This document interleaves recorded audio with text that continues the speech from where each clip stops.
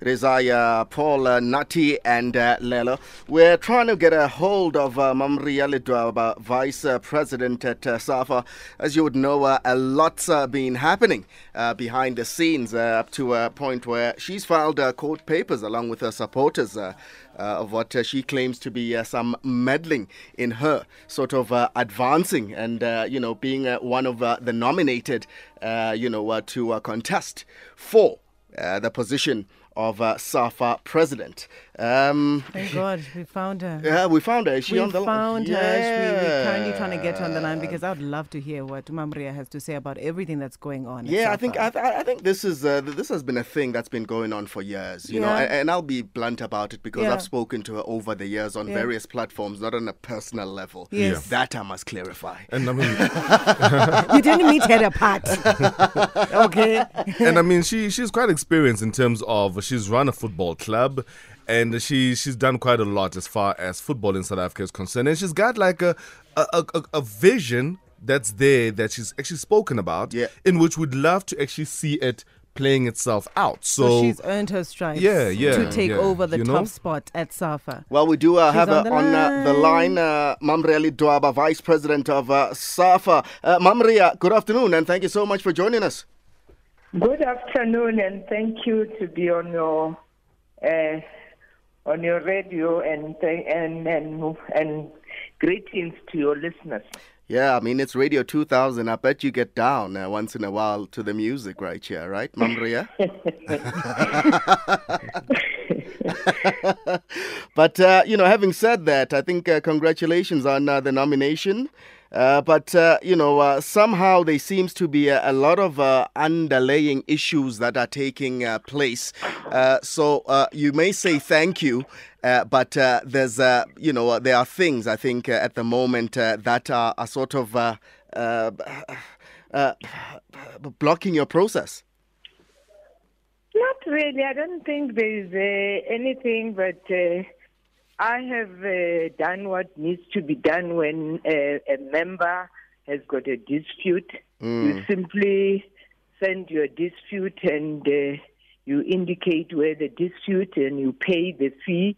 And that's exactly what I did. And all of a sudden, I'm given a response that, no, they do not believe that this dispute it's something they can refer to arbitration, and because I was in the Congress and did not lodge any objection and all that, and I said, look, if you leave me with no option, what else can I do? But I even went again and said, can we sit around the table, because the issues that are raising are critical issues. Right. That they know when we go to court, they might embarrass the association. You've obviously served court papers. Yes, go ahead. Yes, the court papers were served on Monday. Yes. And what are you citing as irregularities in this regard? One, there is an article in the statute that was not discussed in the Congress. And when we get the signed contract, now all of a sudden there's an article that has been added. So I'm saying who added it and how and why. Yes. And have they opposed as SAFA? Yes, they did. They have opposed. Yeah. And you are ready to go and battle it out, Ria? I'm that type of person that when I do things, I know I have a constitutional right, and I'm dealing with the issues that has not been dealt with properly in terms of the statutes. We do have the statutes, and they know the issues that I've raised are very critical to everything that happened in that Congress. And they keep on saying, I was in the Congress, I have not raised I'm not a member of the Congress. I'm an office bearer. I only raise my issue in the NEC meeting. And I did that. I do ask in the NEC meeting. The meeting of the Congress we are represented by our president, which is the chairperson, who will represent us of the things that we have discussed. Because in the NEC, a day before the Congress, we discuss the agenda of the Congress. Right. Now, do you think there's something bigger than what we are hearing or what we are reading in regards to your nomination and possibly someone not wanting you to go through? No, it's very clear that the candidate wants to be unopposed. It's very clear for everybody to see. If there is no issue, if you have the support that we see, we read on the Facebooks and everywhere else that we have this overwhelming support, why then are you doing things not in terms of the statutes? Because if you have got the majority, those are the majority that are in the Congress. But unfortunately, there are two issues in the Congress. There is a democratic process. There is also the legality. If the statutes say you cannot discuss any item that is not on the agenda, you cannot discuss, you can't vote. You can't say, no, we didn't put the matter, it says so. The Constitution says you can, as long as the matter is not on the agenda, you cannot discuss it. So those are the things that there is no objection. You can't object on a legality, on a matter that is on the Constitution.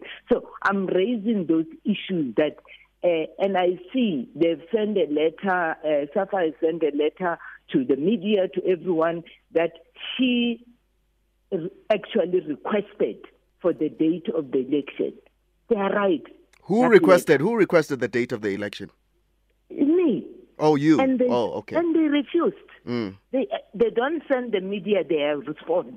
They only want to portray as if she's the one that requested the date of the election. Yes, I said it's March. We are going into a Congress. We have not decided on the date of the election. Can we put the date of the election on the agenda?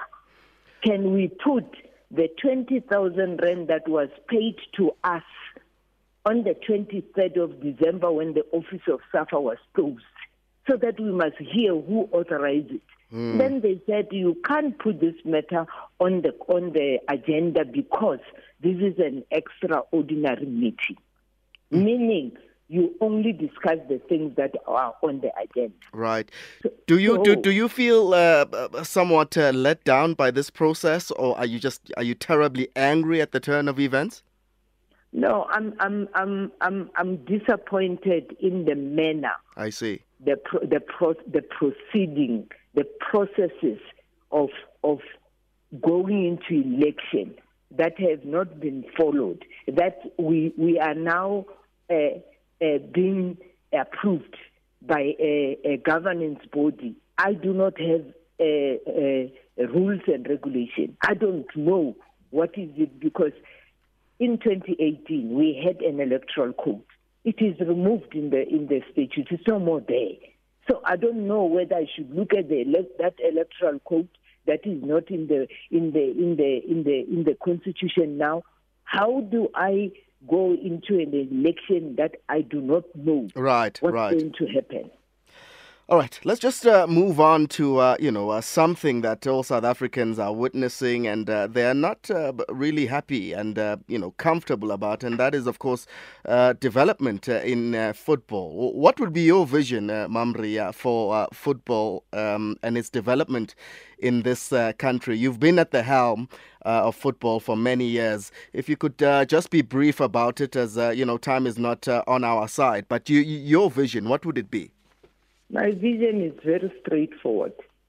We must spend the resources of football must be spent on football.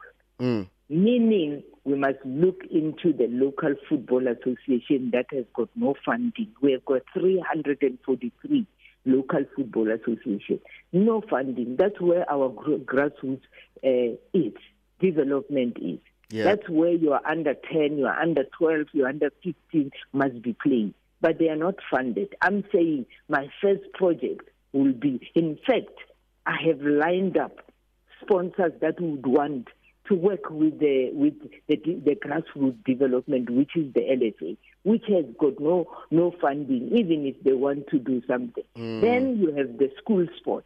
And I'm saying we are struggling as an organization with simple local football association and region. Why can't we then take this school sport and give it to the masters and legends? We have got so many legends out there. But Dr. Kumalo, Bo Lucas Khatebe, there are many of them, aren't they? Yeah, and they're out of the constitution anyway. They can't be nominated. If Lucas has to be nominated, he must go and work at a local football association for 10 years.